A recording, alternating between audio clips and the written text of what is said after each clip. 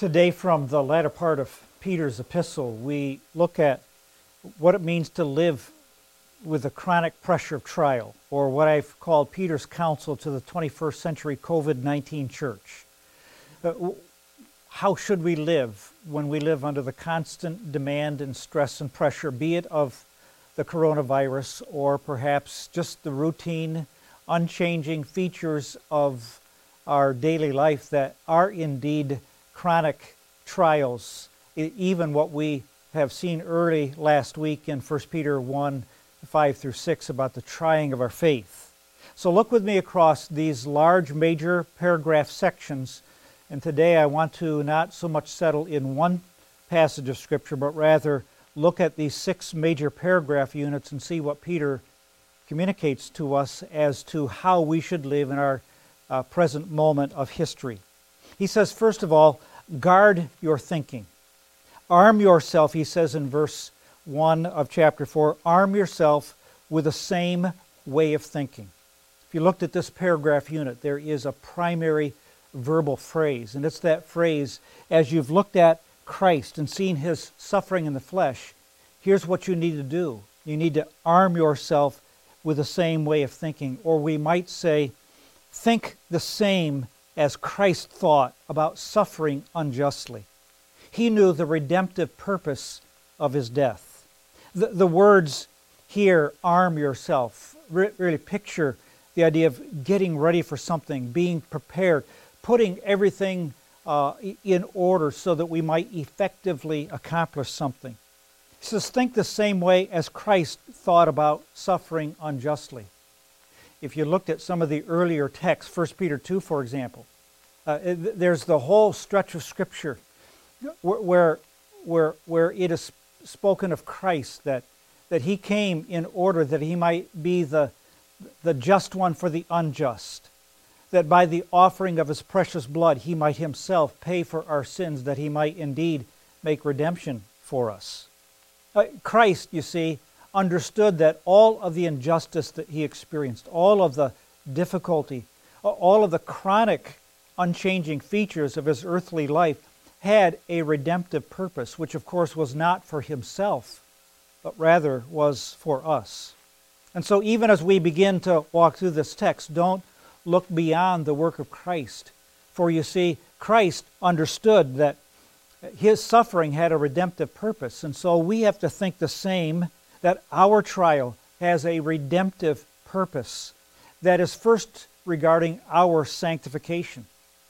Now, I know that we might think that we're pretty well set in life, that there is not a whole lot of need for the reconstruction, for the renewal, for the regeneration of our inner life.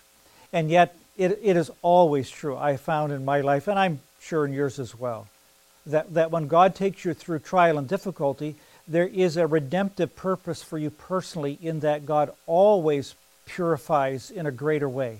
He always brings out areas where there is yet need for progress, growth in godliness and holiness. And so the trial we presently experience has a redemptive purpose for ourselves. But then it also has a redemptive purpose for others. I would hope in my life, in my ministry, even though we've been largely secluded in many different ways, that our trial has the purpose of testimony to people who do not now know Christ. And so there is redemptive purpose for my trial, in that by my response, by my continued faith, by my love for Christ, that there will be witness to others through our trial. He says, guard your thinking. Don't let the trial you experience so draw your focus to the difficulty of the moment that you forget that your trial has a redemptive purpose. It has a redemptive purpose for yourself. It has a redemptive purpose for others as they watch, as they see, as you have opportunity to communicate the gospel of Christ. Then in chapter 4, verses 7 through 11, he says, act and react as a steward of God's grace. And you'll notice the text in verse 7 says, the end of all things is at hand. And he walks through some rather basic issues of obedience, of service for Christ. He says, be self-controlled, be sober-minded, keep loving one another earnestly, show hospitality, do that without grumbling, serve as God has placed you in different places. And so I have summarized it in this way: continue to serve as you normally would. Do not let chronic trial and difficulty, whether it's past or present, what we will experience in coming days, do not let it bring a cessation of ministry. Continue to serve just as you normally would. Then he says, if you look at the latter part of verses 10 and 11, use opportunities of service as good stewards of God's grace, serving by the strength which God supplies. If you'd even look at the latter part of that phrase that Paul uses, he speaks of strength which God supplies. Maybe Chris Ellis would really enjoy this phrase. The word supplies there literally means, or originally meant, to lead a chorus. And it pictured someone that would give direction to a choir. But the word here is really developed beyond that, where it's not merely God standing in front of us as a leader, but then providing for us, furnishing the provisions for us as we serve. So use opportunities of service as good stewards of God's grace. Act and react as stewards of God's grace. And it might be that you need to think here in these days to be a good steward of our present trial, of the difficulty in which we presently live, and not waste it, but rather use it as good stewards of God's grace. And then further, you'll notice the end of the text, as it's quite common, Peter adds the doxological element: use opportunities of service to glorify God through Christ. And you'll find that at verse 11, where he says, understand the bigger purpose of God in drawing you through these trials. Thirdly, in the next paragraph unit, Peter says, be ready for additional fiery trials. Beloved, do not be surprised at the fiery trials when it comes upon you to test you, as though some strange thing were happening to you. You'll notice his term, fiery trials. But we might say that grievous trials endured are really but phase one. He spoke of the grievous trials in chapter 1, verses 6 and 7. And here he speaks of fiery trials. The fiery trial being a burning ordeal, and obviously a reference to the trying of our faith that is more precious than gold, though it is tried with fire. Grievous trials are to be endured, but we should not be surprised, he says, at additional fiery trials when they come upon you to test you, as though something strange were happening. I find it interesting in my own experience that I'm surprised by difficulty. I'm surprised by chronic, seemingly unending difficulties. And yet Peter says, what you're presently experiencing likely is only phase one. There's another phase to follow. It might be even more difficult than what you're presently living. Fiery trials, you see, are endured, and they're endured as a series of events that God brings into our life. And then he says, in this paragraph, he says, rejoice when suffering for the name of Christ. And he literally speaks, it's really good when people abuse you and mistreat you because of your identity in Christ. That's kinship with Christ. They treated him that way, and so every follower of Christ is similarly treated. But then further he says, repent when you suffer on account of sin. The latter part of that, he says, it's no really good thing about which to boast when we suffer for being foolish, for being sinful, for foolhardy activities, for behavior that is not in alignment with the Word of God. And so when that occurs and you suffer, Don't rejoice over that, but rather repent when suffering on account of sin. Peter then, in the next paragraph unit of this last major section of his epistle, he says, entrust your soul to God's care. Commit the keeping of your soul is how I've memorized the Old King James, or as the ESV has it, entrust the keeping of your soul to a faithful Creator while doing good. The word entrust is a quite graphic word. It literally pictures the idea of picking something up and putting it at the feet of another person. It means to place by the side or to place near someone. It means to set before God the care of our life. Entrust the keeping of your soul to God, to our faithful Creator. I have often shared, and to be honest with you, I've often prayed, and now pretty much on a regular basis, I have shared this paragraph prayer. Lord, I confess the truth that you have every right as my Creator and Savior to rearrange my life in any way to fulfill your plan for my life's influence for your glory. I know you do not need my permission to alter the course of my life. By faith, I build my life on the premise that your will is always good, acceptable, and perfect. In doing your will, I know that I not only find your best, but my highest joy. I worship you in faith as your servant. Be it unto me according to your word. Now that's several words, but that's that word entrust, where I say, God, you have every right as the Creator, as my Redeemer, to do anything you want with my life. I commit it to you, knowing that your will is always good, acceptable, and perfect. I do that even while doing good, while persisting in faith, in love, and obedience to Christ. But I do commit my life to you. You are the sovereign over my life. It's a little like the hymn that we often sing, trust and obey, for there's no other way to be happy in Jesus but to trust and obey. And trust the keeping of your soul to God, even while doing good.